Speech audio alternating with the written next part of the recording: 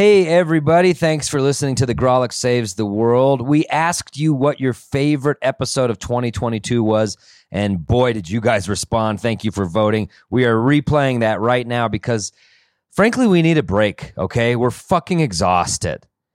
We're exhausted, and we're replaying your favorite episode, and we'll be back January 10th with more incredible episodes. You gave us feedback about what you want to hear, and we listened, and we have a great year planned.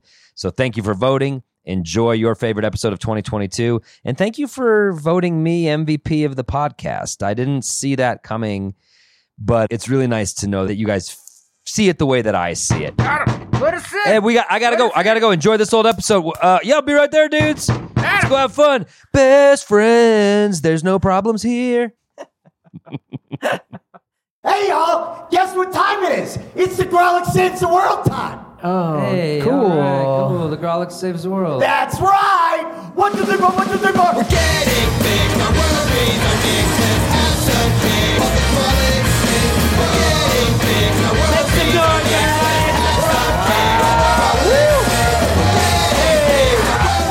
I think that's the best we've ever done.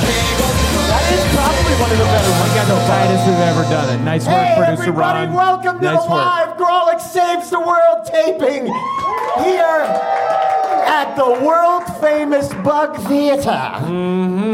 Leave your mask on unless you're eating and drinking. And if you are eating and drinking, you definitely have Omicron. It's the Grolic Saves the World, everyone.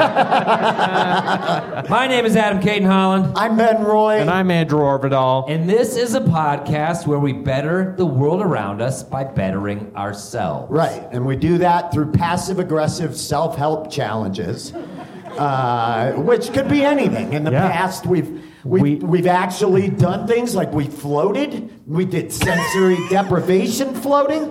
It's like the opposite of doing something. But yeah, I mean, I know what you mean. Totally, we did nothing in salt. We watched all the Fast and Furious movies. That was a big one, and I don't think that improved us at all in any manner. But we are family now. We are definitely family now. Moss survey says yes. And we really appreciate it. We feel like you're family. We thank you guys for coming out to the last podcast, the live podcast of all time. Yeah. We got news from the CDC and from comedy that this is the final live podcast. So thanks for being here for it. Yeah, also the CDC wants you to know you are now free to start chasing waterfalls again. Hey! Yeah, you no it's longer been so have long. to stick to the rivers and the lakes that you're used to. Nice. So that's good. Did you just think of that off the top of your head? Yeah. It's fucking great. I feel like you've been rolling with that for a while, but the news is too new for you to have taken that on the road. No, dude. That's all. Ben, you're back from a stint with the Omicron. How you I feeling? did. I got it indeed. changed you, dude. Had it. I had the crom. I got it big time. But I can't.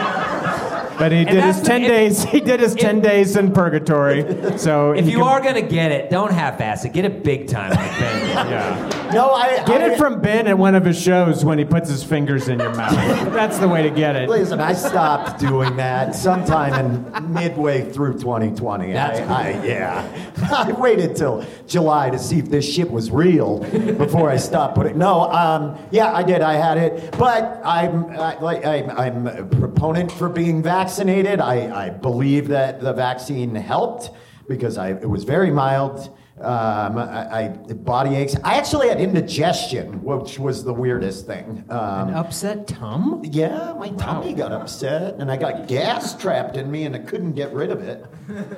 And you know I love to expel my gas. I do. It's what keeps you normal, keeps you down. And but it only lasted like 3 or 4 days, and then I sat around for the next 6 days feeling totally healthy, and on the last day, the CDC cut the time of quarantine in half. 5, yeah. Just to spite you. Let me ask you this: what is the first? Because you were hardcore in your apartment alone over Christmas. It was pretty sad. Mm-hmm. What was the first thing you did when you're like, I'm free? Okay, what was the first thing? Jiu-jitsu? Did you go? No. jits? No, I went and visited my son.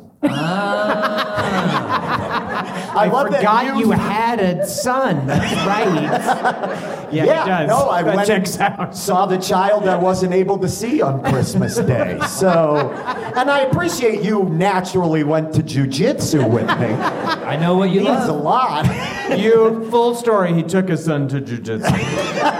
Let's get all the details out.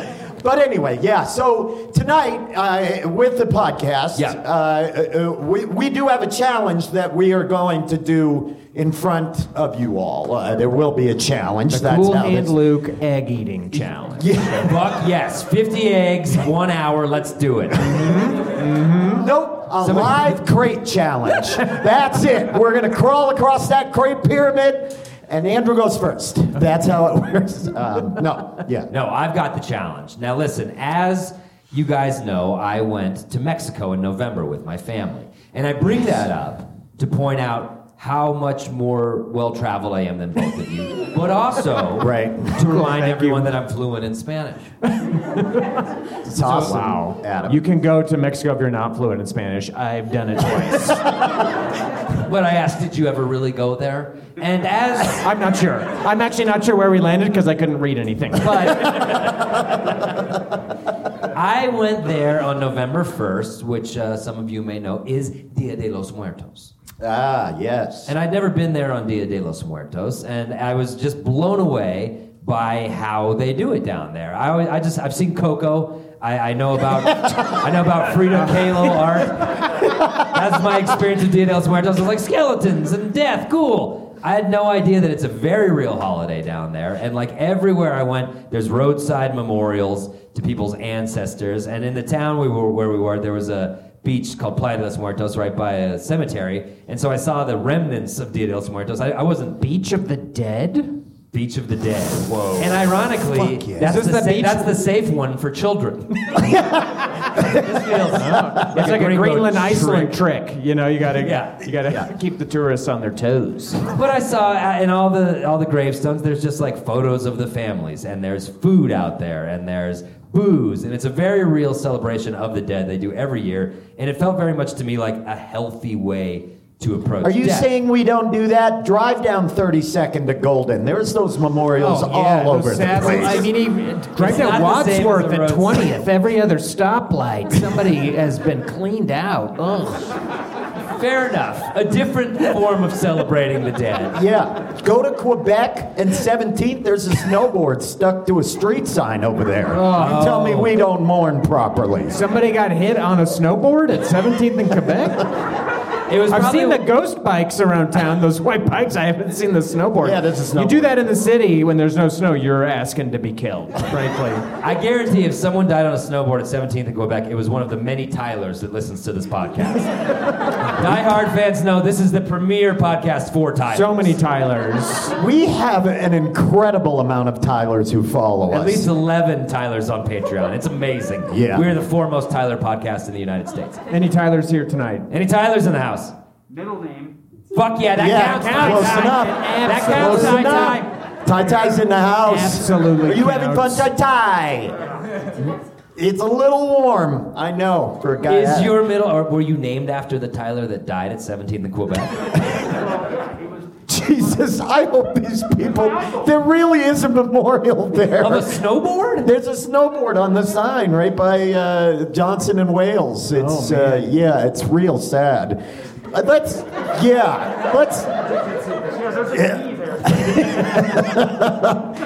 Okay, this got real fucked up real quick. Good, because that's the theme of this fucking pod. What's the challenge? I want to eulogize you and Andrew live tonight.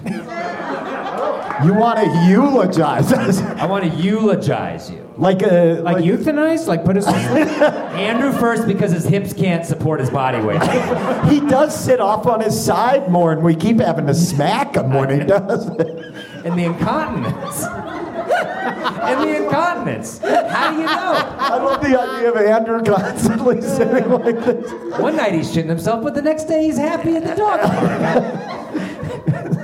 Anyway. We're gonna fucking... No, I think that America in particular is just very uncomfortable with death. And I don't really understand why, because it's a human thing. It's as And normal we're as birth. so good at creating it, which is, We manufacture it like it's better than It's one of anyone. our chief exports. yeah. So I just was impressed. It felt much more natural and much more healthy the way that I saw them doing it in Mexico. And just like you guys, I've had a lot of death in my life. My little sister, I recently lost a very dear friend, and I wrote an article about him in the Westward, and I hit upon this thing as I was writing it, that I tend to only write about these people when they're gone. And I fucking hate that we only eulogize and celebrate people when they're gone. And it's certainly me, because I'm like, well, fuck, I gotta mourn, and I write it out. And that's when I celebrate these people. I mean, I agree. I don't know how many funerals or things that I've been to in the, like, growing up and in my adulthood where I found myself in it saying, in the eulogy or something I'm reading about the person, I wish I had said this to that person. when they were alive. Totally. And the takeaway is always like, hey, nothing's promised, so like tell the people that you love them now because they could be gone tomorrow. So I'm like, well, why the fuck don't we write eulogies now? Because I don't love you, Adam. Yeah, and I've never really Save it loved for the eulogy. I never loved Adam. That'd be a cool funeral. Like, that's a cool reveal. That's a cool funeral item. I just think we're deathly afraid of it, no pun intended, and I think it's a good idea to take the piss out of death every now and again. And so I thought, what better way to do that than here at the Grolics, writing eulogies for one another. Okay. Straight the fuck Eulogies up. for the living. Eulogies All right, for the let's do living. Have you been to a bunch of funerals in your life, Andrew? You're crazy quiet over there. He's 101 years old. Of course he's been to a bunch of funerals in his life. Oh, you'll quickly find out that's a running joke with this podcast as well. Andrew's dubious I've not been age. to a crazy amount, I wouldn't say. You Probably haven't. a regular amount. What would you call a crazy amount of funerals? I don't know, that's what he does. 300. 300 funerals. That is a crazy amount. Yeah, right? That's a lot That would of be a sad funerals. amount. Yeah, that's No, I guess I've been rolling. pretty fortunate. I haven't been to a funeral in quite a while, so. Well, it You're about sounds to like come you're- to one. Yeah, it sounds like we're about to do one then, bud. And this is going to be awkward as fuck. So we're going to take a break, and we're going to prepare our eulogies. And, I'll just break the fourth wall. We've known about this challenge. We've been working on these eulogies for a few days. Yeah. And I've got one ready for Ben. I've got one ready for Andrew. Do you guys have ones ready for... No. Oh, really? Dude, are you gonna freestyle? Yeah, dude. Eulogies? I'm gonna fucking Hell yeah. drop this shit hard like it's a cipher straight off the dome. You already saw what I did up top with that waterfall With shit. that waterfall stuff. You know I'm locked in. If you could Adam. bring that heat to my funeral, I'd be fucking honored. You would be. Yeah, dude. You'd be South Boston on it. That's where it takes me. Right. I'd be fucking on. Now that's the kind of hat you need to show more often on this stage. You're sitting over there like a fucking gargoyle or something. Guy's protecting a fucking cathedral. Or Yeah. Did you just say cathedral? Yeah. Is that how you, I'm crossing a lot of accents up. Well, why don't we do this? No. Hey. If you listen to the podcast, that's my favorite line. Why don't we do this? We're going to take a break. Yes. We're going to listen to some live comedy right here because we have our very dear friend in town. Yes. Who has an amazing podcast himself? Yeah, the podcast that he has is called Probably Science. We're going to take some break. We're going to listen to his comedy, and we'll come back with eulogies. In the meantime, please make some noise and enjoy some comedy from our good friend, Matt Kirshen, everybody. Yeah!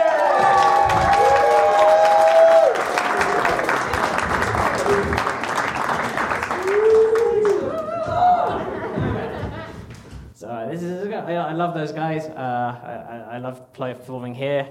It's nice to be introduced. We're like, this whole show is about death. Please welcome the comedy of Matt Kirshen. He's going to give it a go and hopefully fit in with the theme.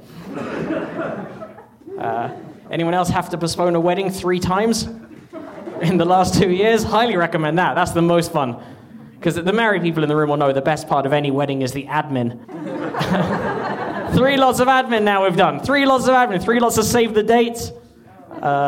For the non-married people, that's the thing you send out to your friends and family to tell them that we're going to be getting married on this day and we'd like you to attend, but this isn't an invitation. Don't go thinking this is an invitation for a second, because it isn't, but you will be getting an invitation, so prepare yourself for that. Our original date was September 13th of last year. Then it was going to be September this year. Now September next year. More than one friend, by the way, expressed relief that we're not getting married on the 13th anymore, which surprised me about my friends. I had no idea. I didn't know that was I think we're all learning things about our friends in the last 2 years, but I didn't know that one. I didn't expect that. Like, it's the 13th, and every 7 years your anniversary will be on Friday the 13th, and had to be like, yeah, but it's okay because neither of us are 15th century villagers. Omens do not dictate our lives. Like, the movements of the crows do not say whether we will have a bountiful harvest this winter. When we run out of food, we press a thing on our phone and more food comes. That's how we exist. So, September 13th of last year, then September 26th of this year. Now it's going to be next year on September 11th. So, that's straight up true. That's what it's going to be. Venue was available. Who knew? Who knew? Who knew the venues were available and cheap on that day? But they are. I guess not that many people want to get married on the day that, Pete Rose beat Ty Cobb's batting record. That's why we all remember it, right? 1985, big day, never forget.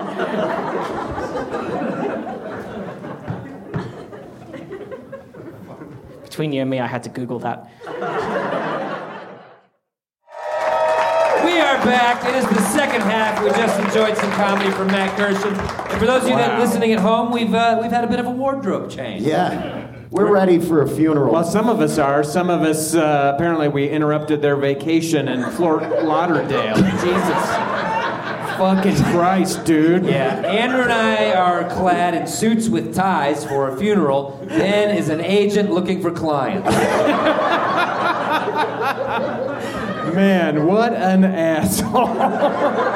Yeah, don't let us trouble you to put on a fucking tie, dude. I just want to represent your bodies. I don't think it's a big deal. I do have to point out to you that Ben tied Andrew's tie in the green room, and it was as adorable as you can imagine. I needed the help. I did. It was somebody like, who doesn't wear a tie, you're pretty good at tying them, asshole. So put one on. I had to wear one constantly for those who can't, and I refuse to wear them anymore. And way to go, you unbridled horse. Let's get to it. What a punk rocker, dude. So fucking punk. All right, let's go ahead and do this. If you're, everybody give a big round of applause. Alex is back there in the booth. Alex, if you could, please raise the curtain here. They raise the screen up. And let's get this party going here. We're going to raise that up. Yep.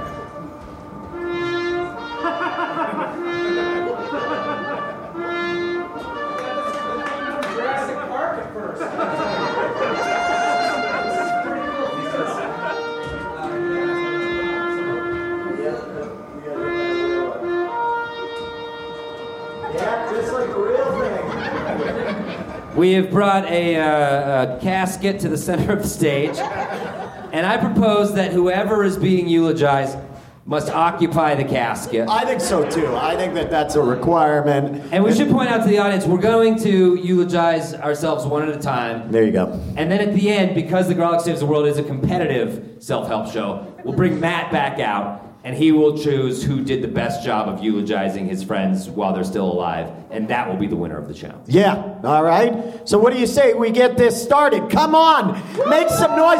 It's the first funeral that's got a pretty healthy round of applause to start it off. Hell yeah, this funeral's a party. And I think we know who goes first. You ready? There it goes. Get right into it. You notice how he didn't argue with that? It's just a given that Andrew would go first. There you go. There we go. He's crawled underneath. He's standing up in his casket.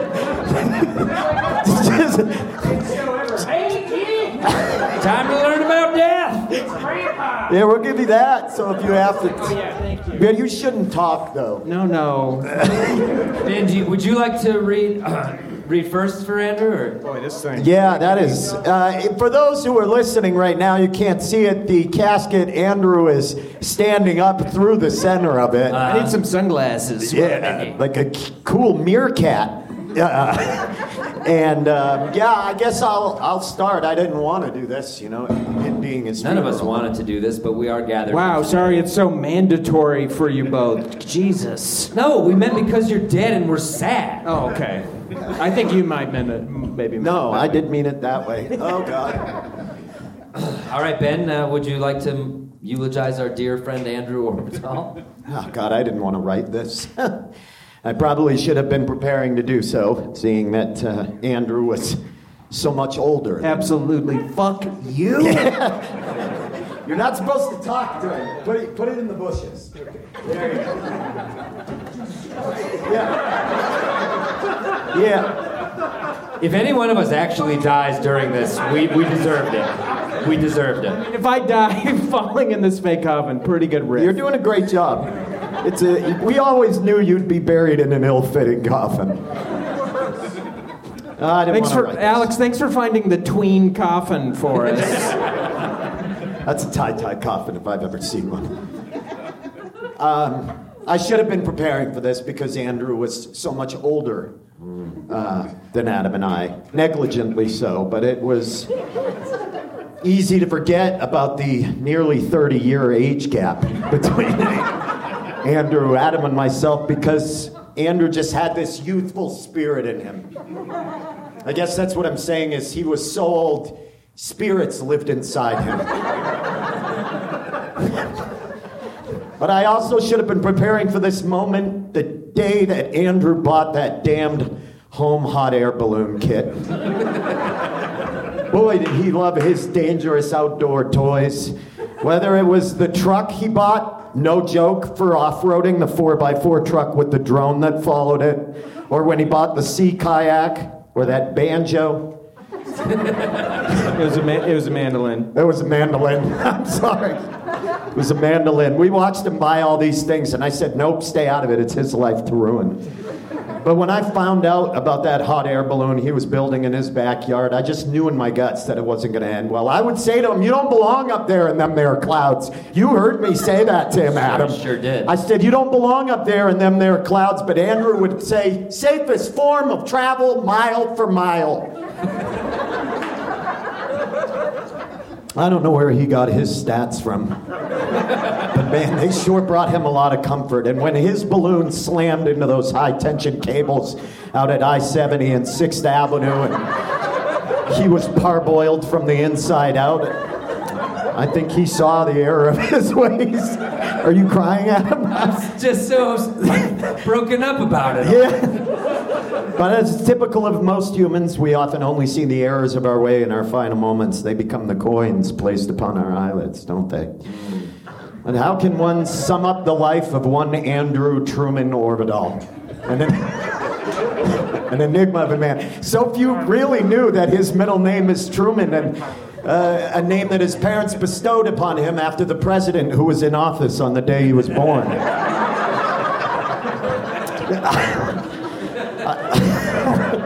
I learned most of these facts fairly recently as well because it may shock you all to learn this, but Andrew and I were not lifelong friends. We didn't grow up together. Andrew and I didn't actually meet until around 2003 at Comedy Works downtown.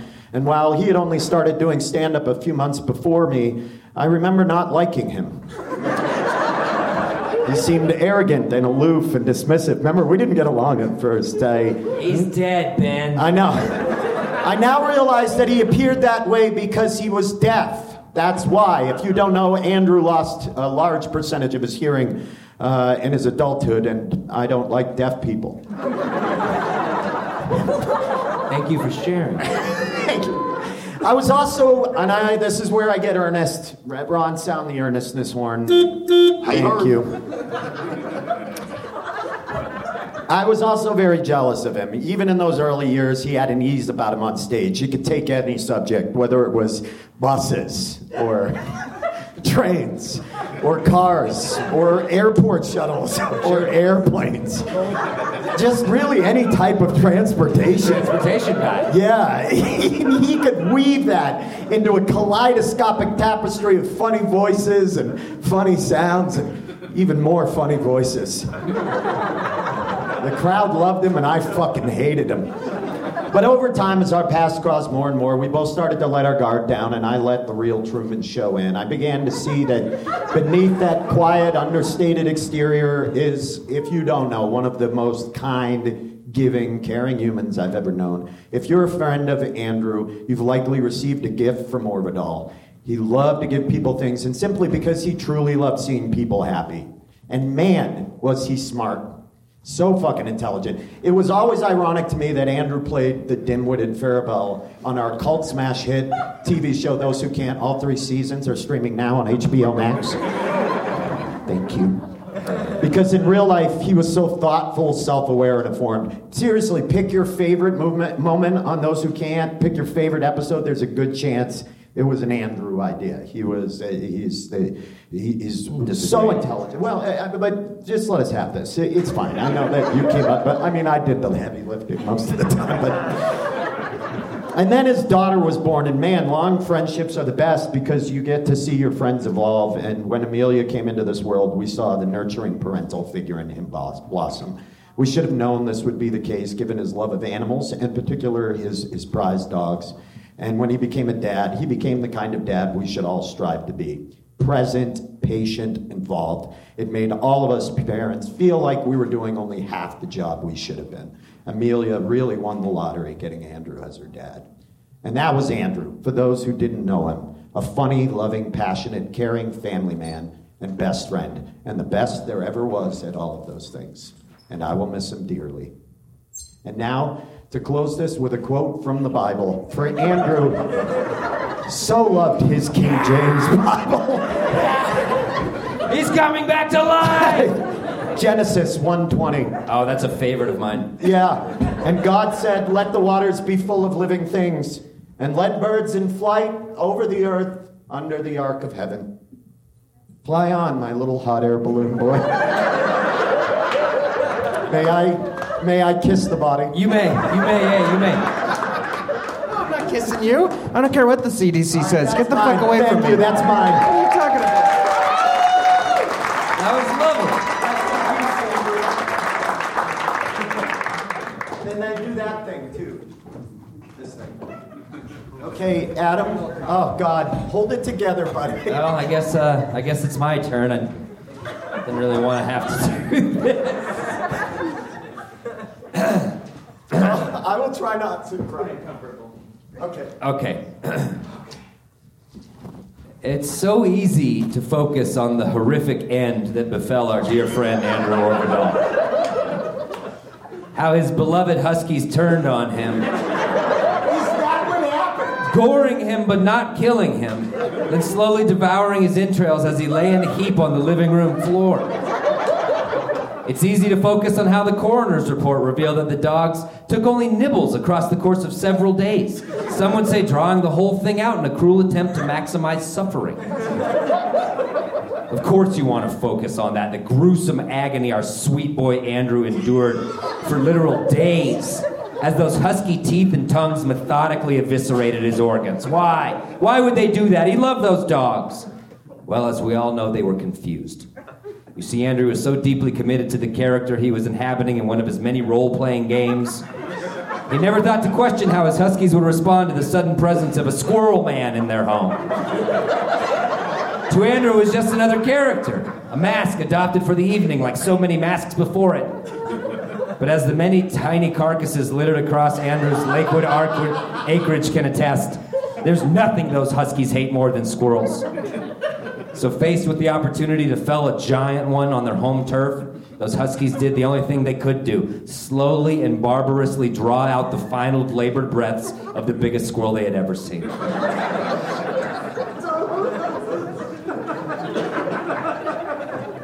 So rather than focus on those details, I choose to focus on the fact that Andrew Orvidal died doing what he loved, spending time with his dogs, while hiding from his actual problems by playing a weird character online.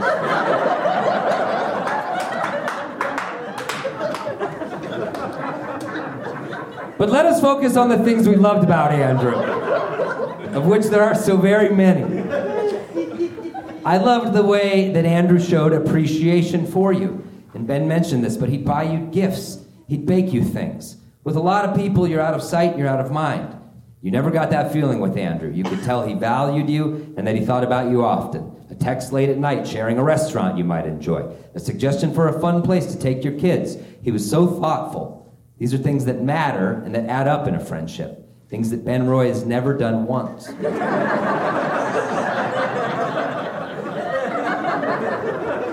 Too real.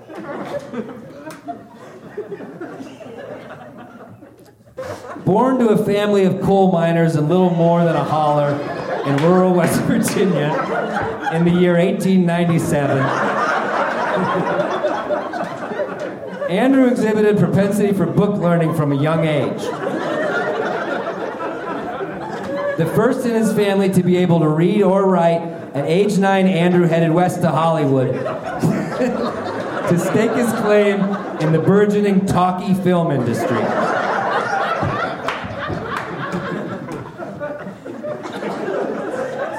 He quickly established himself as a screenwriter of note, and that's where we met, working on the legendary Teacher Romp Those Who Can't. Andrew was 115. But like Ben mentioned, that's also where I saw what a great parent Andrew was. I'll never forget how Andrew's daughter wanted to dress up as Rey from Star Wars for Halloween. Andrew pulled aside the head of our art department and asked if she could help him make the perfect costume, replete with Rey's signature quarterstaff. This is all true. Andrew's request shut down production for 4 days. But it was worth it when you saw how happy Amelia was. No one had a cooler Rey costume that year. It was perfect. And I remember thinking, that's how you parent. That's how I want to do it. As it worked out, my son has been a fire truck 2 years in a row, and my wife did everything. But still, there's time. But there's no more time for Andrew now. So I want to try to appreciate the time I got to spend with him. Time laughing harder than I've ever laughed with anyone working on whatever ridiculous idea we were trying to bring to life. Time eating adventurously in new cities. Time feeling appreciated and loved by one of the funniest, most creative, sincere people I've ever had the pleasure of knowing. I'm so sorry for all the pain you experienced in death. That was beautiful. Wow, That was thank beautiful. you, guys. And Okay. There's an amazing photo of Amelia on set raising her hand like this, and Bobcat Goldthwait had jumped, and they caught it perfect where it looks like Bobcat Goldthwait is floating and his daughter Amelia is in this amazing costume. It was beautiful, and we're going to miss you. Let's shut that coffin. Let's bury this. Let's light this thing on fire and send it out to sea. Andrew Orbital, everybody, R.I.P. This is nice. It's kind of nice. Yours was nice. Really good stuff. Is it? Who's up? You want to go? You want? I'll go. Man, limber up before you get down there. It's a real crawl. I can't wait. Jesus Christ. I'll fucking skate this. I'm going tonight. I can tell. I'm going tonight. This is we are teasing death with this whole thing. Yeah, mocking it. I've seen enough horror movies. That's the point, though. It's just like, take the piss out of it. It's not as scary, and we got to tell you how we feel about you, Andrew. Guys, like go easy. I didn't know we were supposed to be so roasty, so I'm just going to eat shit with mine, I guess. Well, I think everybody knew that going in. I can go first. I have one for Ben. Yeah, I think everybody, go ahead. Go read Ben Roy, everyone. Ben Roy, rest in power. Ben Roy. We should never have put him erect in the coffin like this. We're going to have the hardest time shutting that coffin. We can't get him to lay down. He's fully kickstanding in there, and he's not going down. Pretty cute. All right. We're here tonight to remember Benjamin P. Roy, taken from us too soon after a freak accident when he slipped backwards and let go of a rope holding a piano and fell down an open elevator shaft. In death, Ben's body resembles a colorful fast food bag thrown from a moving car. But in life, he was so much more. I met Ben in 2003 at the start of my comedy career when my roommate told me his funny friend at work also did comedy. To my dismay, my roommate was right. Ben was funny. But back then, Ben's comedy was riding shotgun with Ben's drinking, and the results were like having a thermometer broken off in your butt.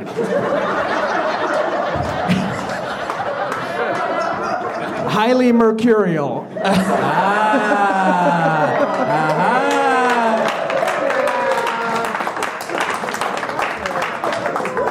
had another level.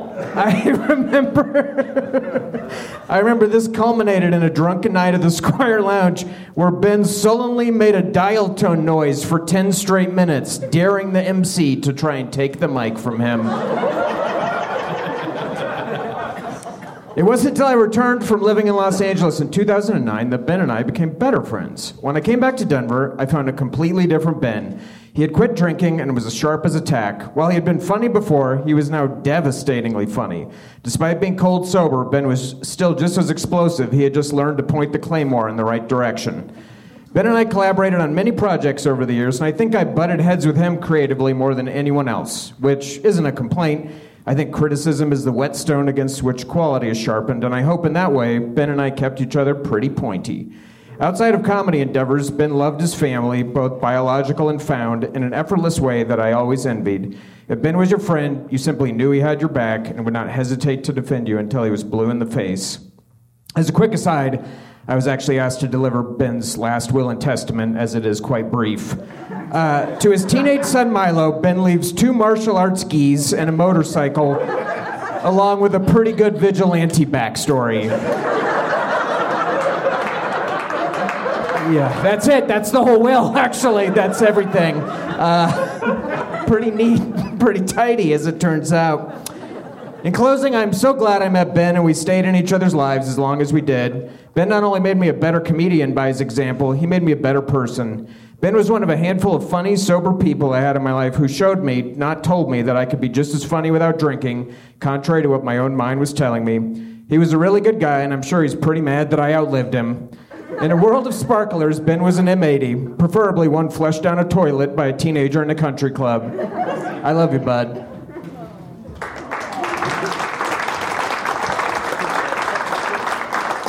That was lovely, Andrew. For fuck's sake. And now we'll hear from Adam Catenholm.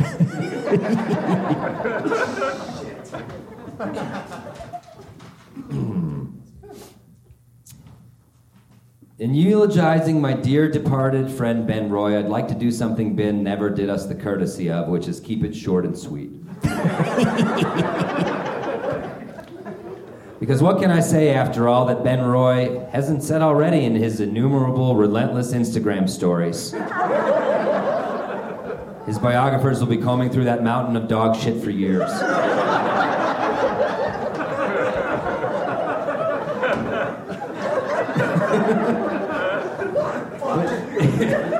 But those posts have dried up, and I suppose I'm going to miss him, as their absence means Ben's time with us is over. A COVID denier to the bitter end, the disease that he refused to take seriously, while defiantly continuing to perform in crowded, sweaty venues full of alt-right sympathizers, took his life. And even though none of that is true, if I state the narrative enough times, Ben is no longer here to counter it, so my story will win out. And that is my prize for outliving my dear friend Ben. So congratulations to me, one last goof at his expense. But you see, goofs are what Ben and I had in common, what made us friends, what we used to help us get through all the hard stuff. And that's why I have to goof even now, because this is hard. And Ben is the person I would turn to first whenever things got hard, which they did a lot for both of us, more than I think is fair. And whenever they did, I would call Ben first. And you know what Ben would do? He would listen with zero judgment. And after he was done listening, he would offer solid advice, then a laugh or two, usually through his preferred riff mechanism of sexual whining.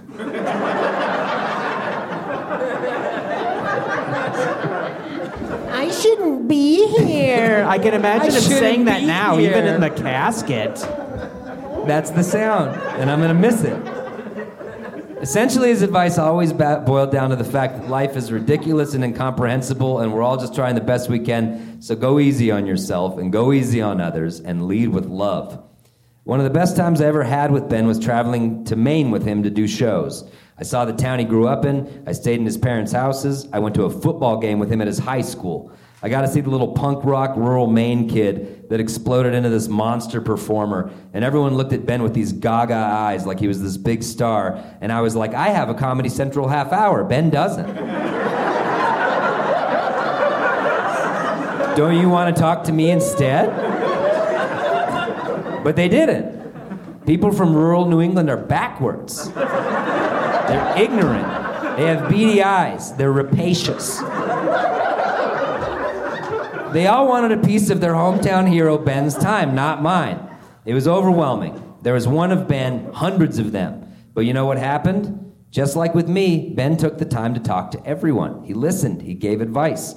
I always thought of that was my special gift from Ben, but I realized that's how Ben treated everyone. I was just his friend, so I got more of it. But Ben was the same with everyone he encountered. Generous, empathetic, kind. There's not a lot of people like that. And now there's one less. It's enough to make you goddamn sob. But sob I shan't. Because I know Ben is excited to meet his maker. Indeed, I think he's been waiting for this moment his entire life.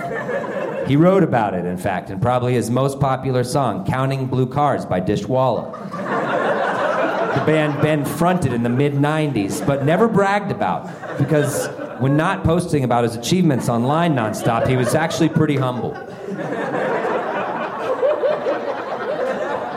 Anyway, in that song, Ben sang, "Tell me all your thoughts on God. Because I'd really like to meet her. And ask her why we're who we are. Tell me all your thoughts on God. Because I'm on my way to see her."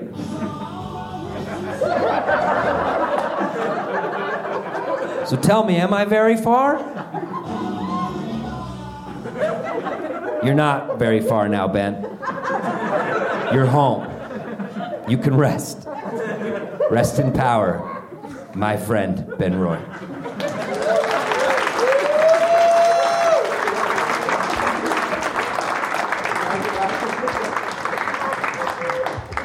I'm really gonna miss him, Andrew.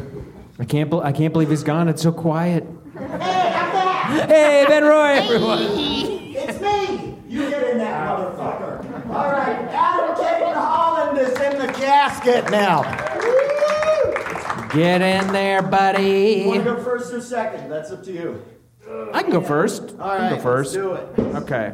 Dude, that thing fits you. Yeah, you look sexy. New headshot.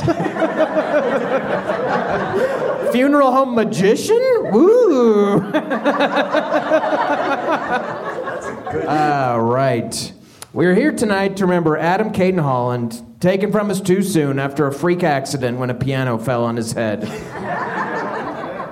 I met Adam through stand-up comedy in 2004. And we became quick pals as part of a small group of up-and-comers. It was an exciting time for independent comedy shows run by comics, and Adam and I put on Los Comicos Super Hilariosos in the old Curtis Street Tavern. To this day, I fondly remember running to the bathroom to change into our suits so we could deliver news jokes to the 6 people scattered throughout the bar. Being friends with Adam was like being friends with a bird. And I don't mean that like I'm pandering to Adam even in death. It really was like being friends with a bird. Adam was the sharpest, most astute person I knew. He was always laser focused on the task at hand and one step ahead in planning any endeavor. In all the live shows we collaborated on, Adam effortlessly handled all the managerial bits that usually fall through the cracks, and no one ever challenged that because everyone simply knew there wasn't a better person to do it. As collaborators, there was no one I worked faster with alongside. While I drove Adam slowly insane with my scatterbrained texts and habitual lateness, we did share a similar work ethic when it came to writing. I remember during the 3rd season of Those Who Can't, Adam and I took a stand-up detour to Nashville and outlined an entire episode in 40 minutes while standing in line for lunch, a task that usually took several days back in the writer's room. But as great as it was to watch Adam become an amazing comedian and writer, it was even greater to see him as a father to his 2 boys. I think one of the best tests of a person's temperament is in their parenting, because it's hard to fake being a piece of shit, and Adam proved himself a very caring, loving father, even if he did never make a cool Halloween costume. While some friendships might waver up or down, Adam was a reliably set fixture in my life, and I'm glad I had him perched in my tree for so long. He was a really great guy, and I'm sure he's also pretty mad that I outlived him. But I'm going to miss you, bud, and I love you.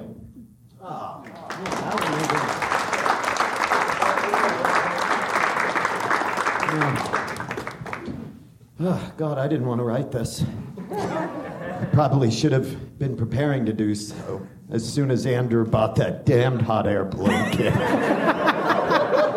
I should have known that tragedy was on our doorstep. Andrew wanted so badly to send a human being up in that thing. Even famed French aviator Jean-François Pilatre de Rosière, the first person to ever pilot a hot air balloon, even he sent livestock up, but Andrew kept saying, mile for mile, safest form of travel there is. And all Andrew had to do was to present the idea to old Adam, and Adam was on board going on that thing. I've always wanted to fly, be like one of the birds, he says. You all know how much this man loved those dumb fucking birds. Well, he got to be one, all right. That wasn't until the wind direction suddenly shifted and he was slammed into those high-tension cables out by I-70 and 6th Avenue. Parboiled him from the inside out. They found him in one of his waspy sweaters. He had been steamed like a waspy tamale. In the end, our dreams become the coins upon our eyes, don't they? Ben, did you write one eulogy and do a find replace, you piece of shit? A little bit. No. You're the one that keeps buying this garbage. I first met Adam in the early 2000s. If you don't know, he randomly sat beside me at a bar called Red Room on Colfax, and I was writing jokes. I remember he asked me what I did. I said, I was a comic.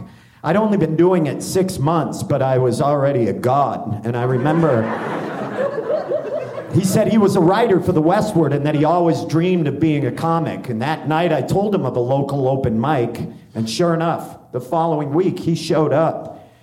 And he got up there, and I remember you got up there, and he sucked. Like, not a speck of talent in the guy. Real dead fish on stage.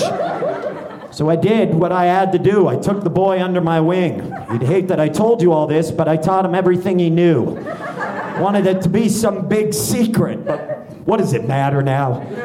Does it change anything for you all knowing that what you saw was what I created?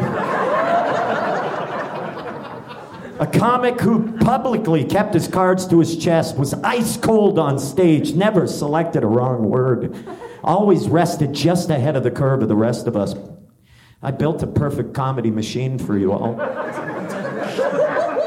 It was what had to be done, but I hate myself for it. I want you to know, Andrew, I hate myself because what you all didn't get to see was the man that those closest to him off stage knew. A thoughtful, surprisingly sensitive family man with a heart of gold. I think at times Adam's public persona could be perceived as a piece of shit.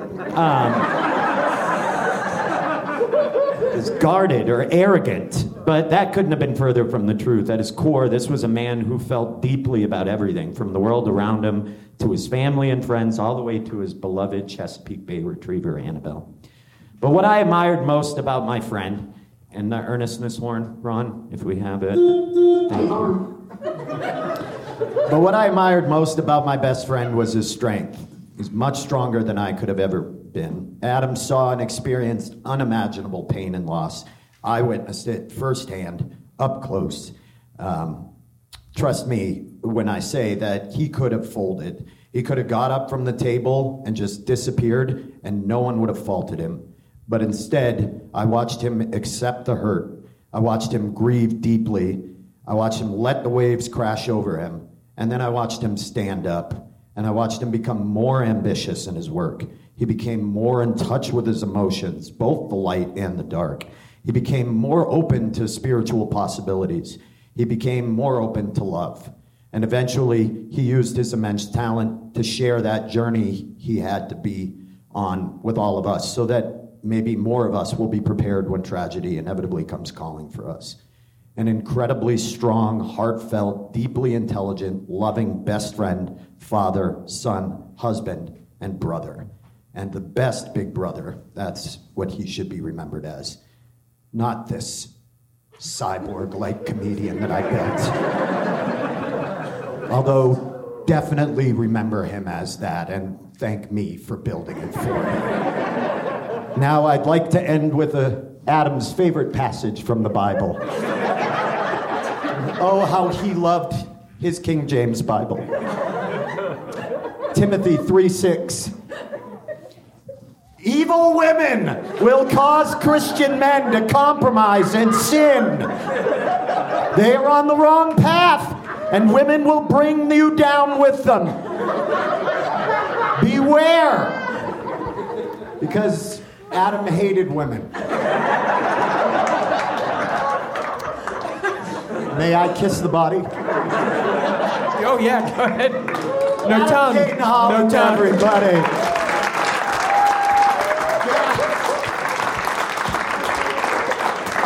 Oh, my God. Love to kiss the body.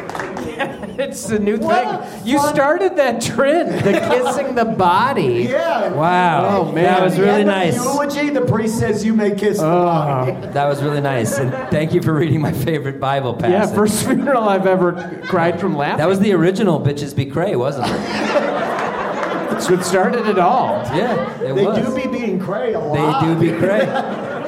Wow, that was surprisingly heavy. Yeah, man, that was weird. That was fucking weird. I had How no was idea. it? How was it writing them for you? Oh, pretty easy. I mean, I feel very strongly about. You know, you said that. I almost addressed that. We probably argued, you and I, Andrew, more than about. Like, remember, there was a time. If you watch Those Who Can't, there was an episode, the second episode, where there's a kid allergic to peanuts. And we're EpiPenning him constantly. Oh, yeah, and yeah. then we start giving Fairbell peanuts because he's allergic to test things. And then we just keep pulling him back from death with EpiPens. Yeah. And on set, I had to hit him with an EpiPen. And I don't pull punches. So I just hauled off and fucking drilled him in the leg with this EpiPen. And Over and over and over. and he snapped on me on set. He was like, "You fucking asshole!" And then everybody's eyes got big, and I was like, "Chill the fuck out, dude!" And then we got in this squabbly fight. And it was episode 2, and I think everyone was like, "These guys from Denver are the nicest dudes." And that was the first, the bubbles fucking burst on this thing. But what they didn't realize is that 10 minutes later, you and I were looking at a phone, laughing at a video together, and that's just how we fight. We fight like siblings, and we always come back to, and it was fairly easy because I feel like I'm writing it for a sibling. I've known you guys so well. That's me personally. What about you? I had a very easy time writing it. I just wanted to roast, but also get to the heartfelt shit. It was the heartfelt stuff was the stuff I wrote first. That was easy, and then I was like, I can't just get up there and sob about these guys. Comedy comes hard for you, and I address that up front. The jokes are difficult for you. Yeah. And without me there to, hold your hand and guide the pen. No, I just Great, like though. Adam, you're doing really good. I'm just starstruck. I'm so used to seeing you online so much to see you in person. I don't even know. I don't know if I can hold eye contact with you. I'm just like, I'm sorry. I'm like those Maine kids. No, I definitely had a lot to say about both you guys, and I think it's funny that with Andrew, both of us were just like, he's the nicest, most thoughtful friend. I think he's. I think that's you and I both. Yeah, get over I don't that think you're the most. You're the most quiet, and you kind of keep to yourself more than the rest. Than Adam and I do, and I think people don't get to see who you really are a lot. And you're a very kind, thoughtful person. I remember you wanted to buy me shoes. We made the same money, and we would be at the writers' table, and you'd be like, "I'm going to buy you a pair of shoes." Andrew, do not buy me a pair of shoes. I'm going to get you a pair of shoes. They were falling apart. I know. Falling apart. All right. But yeah. No, but what'd you think of this as an exercise? I think, hands down, you should all do this. Surprise your friends with it. Write them. Well, maybe not so past tense. Be like, in case you die, I got you. And just email it to them. Why the fuck not? No, I mean, just send them. I don't think it's wrong to send a nice letter to somebody randomly outlining to them why you like and care about them and what. Or what even the world an would be missing. anecdote. Remember when you did this thing? I fucking love that. To me, that's emblematic of you as a friend. If I received one of those in the email, that'd be amazing. Surprise your friends with a funeral. Like just one of You've heard your of a friends. surprise party? Get one of these rigs. Yeah. I mean, Are you kidding me? That would be an amazing surprise party. If you had everybody show up in suits, have a fucking coffin, and like... How much this cost? Yeah, dude. How much? What do you think? What do you want? What do you want to pay for it? And Wait. this is why- What's it going to take to put you in this coffin today? This is why we put the suits on, guys. Are you We're ready to kidding? sell. This is a Luxo Afterlife 6000. It's a Cadillac. This is the Cadillac right here, coffins. Now listen, we're spending too much time talking to the audience when we have a British person here. Yeah, everybody knows that the British are qualified to judge virtually anything. The British Other can than judge food, anything. I, And so we'd like to bring Matt Kirshen back out. Matt, will you Matt, come back come on and join us? out. There's a microphone right there Welcome behind back, the stairs. welcome back. Behind the stairs. Right there. You got a mic right there. You got it? Yeah, it was pointed out to me before. Turn it And on. in addition to being British, Matt is also one of the smartest people I've ever met. Even accent aside. No, I meant that. I meant Yeah, you're good. Matt Kirshen, everybody, from the Yeah, Matt Kirshen. You want to get in the coffin? Yeah, I'll be Or just lean on it like, this is not. It's not real stable. It's not real like this. wobbly. I'll tell you the that. first non-load-bearing coffin. Yeah. I also, by the way, I left my water bottle and face mask on here, like when you walked out, and then, like, I don't know if anyone, like, just before the curtain raised up, saw, like, a really panicked, oh shit, as I ran out. But yeah, I've been looking forward to this. I've never been a British reality show judge before. I've been trying to decide whether to be the nice one or the mean one. And I just want to say that these are the worst eulogies I've ever heard. Okay, And all right. I don't know who told you that you have a talent for eulogies, but your friends and family been lying to you, and the tone was wrong, and... This is great. This is exactly what I wanted. This is what we don't usually get, and it's Yeah, constructive. the Simon Cowell treatment. I like it. It's only going to make us better eulogizers. Yeah, For you're next gonna- season. You're going to come back next year with a new eulogy and a new... Eulogizers. Eulogizers. We need to get to writing that. All right. I do love, by the way, you like the idea of springing a eulogy on someone, which is basically just an intervention. Yeah. Like, that's just everything an intervention is, except without the, like, and your drinking is really a problem. Like, we love you, and here's a poem about what you mean to us. But no, this was genuinely great. This was, like, all six eulogies were great. They were funny, they were moving. I found them useful, because it was a good way for me to learn who each of you are. I put your real names in my phone now. What were the names before? Beard 1, Beard 2. It was Grawlix 1, Grawlix 2, and Denver Tattoo Guy. Wow, you got upgraded, He dude. doesn't have that many tattoos. That's the crazy thing. And to label him as that, he's so much more than that, man.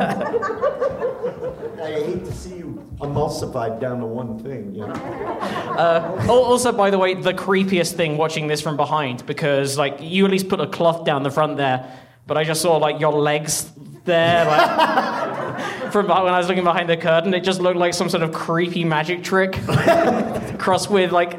I don't know what it looked like from the front, but it also looked a bit like it was a ventriloquist funeral. Just like this dummy sitting up straight.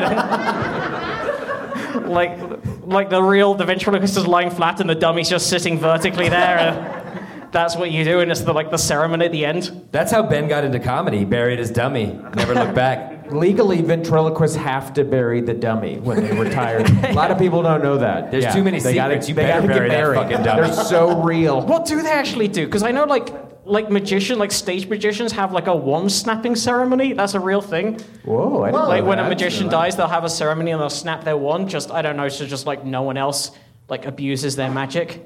I did not know Gets that. in there, like you Amazing. don't want someone fucking with your wand when you've gone. But I don't know whether they When, like. when a comic dies, you just have to burn his drink tickets.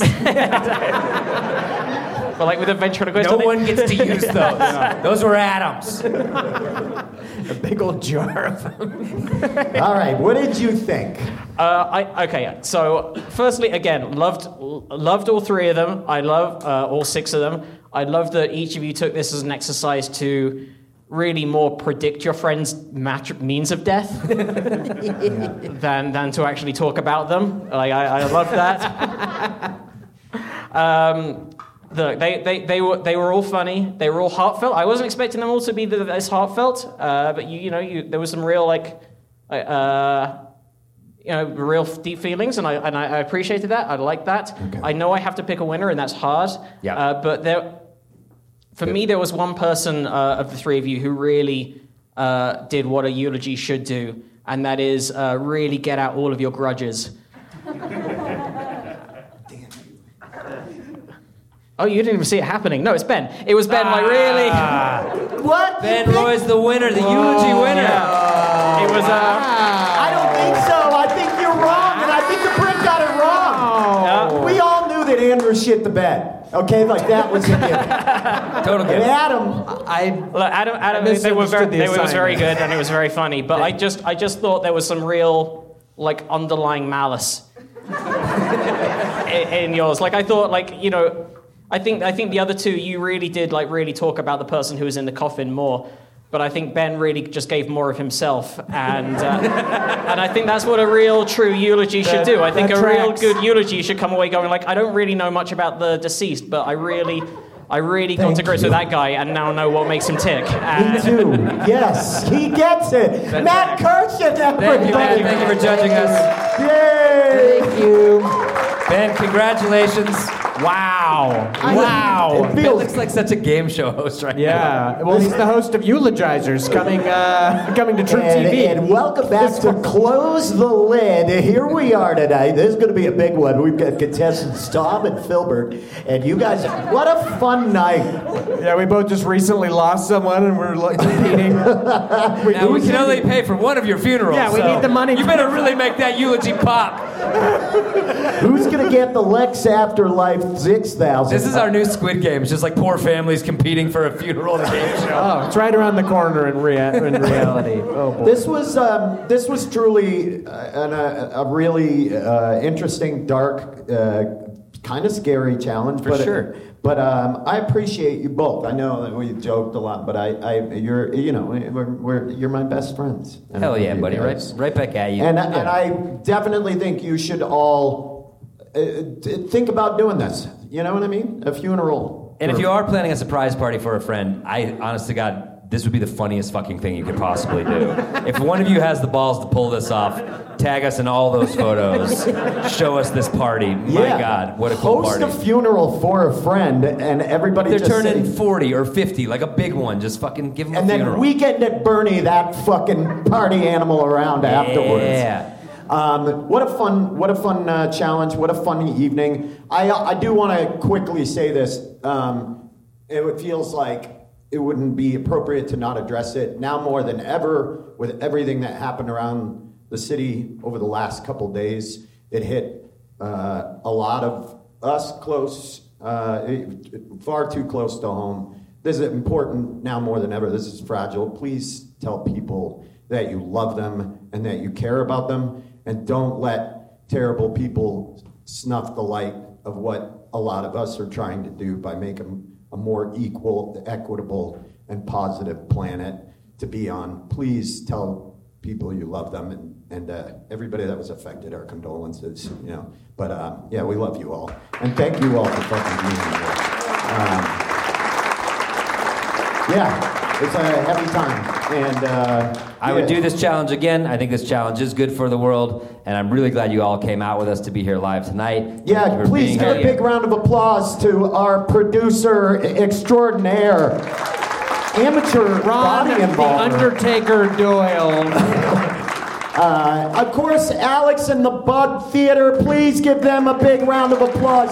If you get a chance, go to thebugtheater.com, check out their schedule of events, support this theater. Including 51st Jokes in 1 week, which is such a fun show. It'll be on this stage, not this Saturday, but the next Saturday. Yep. Support that. 50 comics and never telling their first joke of the year. It's such a fun show. Also, our Grolix Live show returns next month. Hopefully this variant has subsided a bit and we will all feel a bit more comfortable being out and whatnot. The last Saturday of this month, the Grolix, another huge lineup. It's going to be amazing. Yep. Until then, you want to say it? Yeah, this is my favorite part of the show. I loved it. It's the only reason I show up. We all fucking know that. Play us out, Charlie!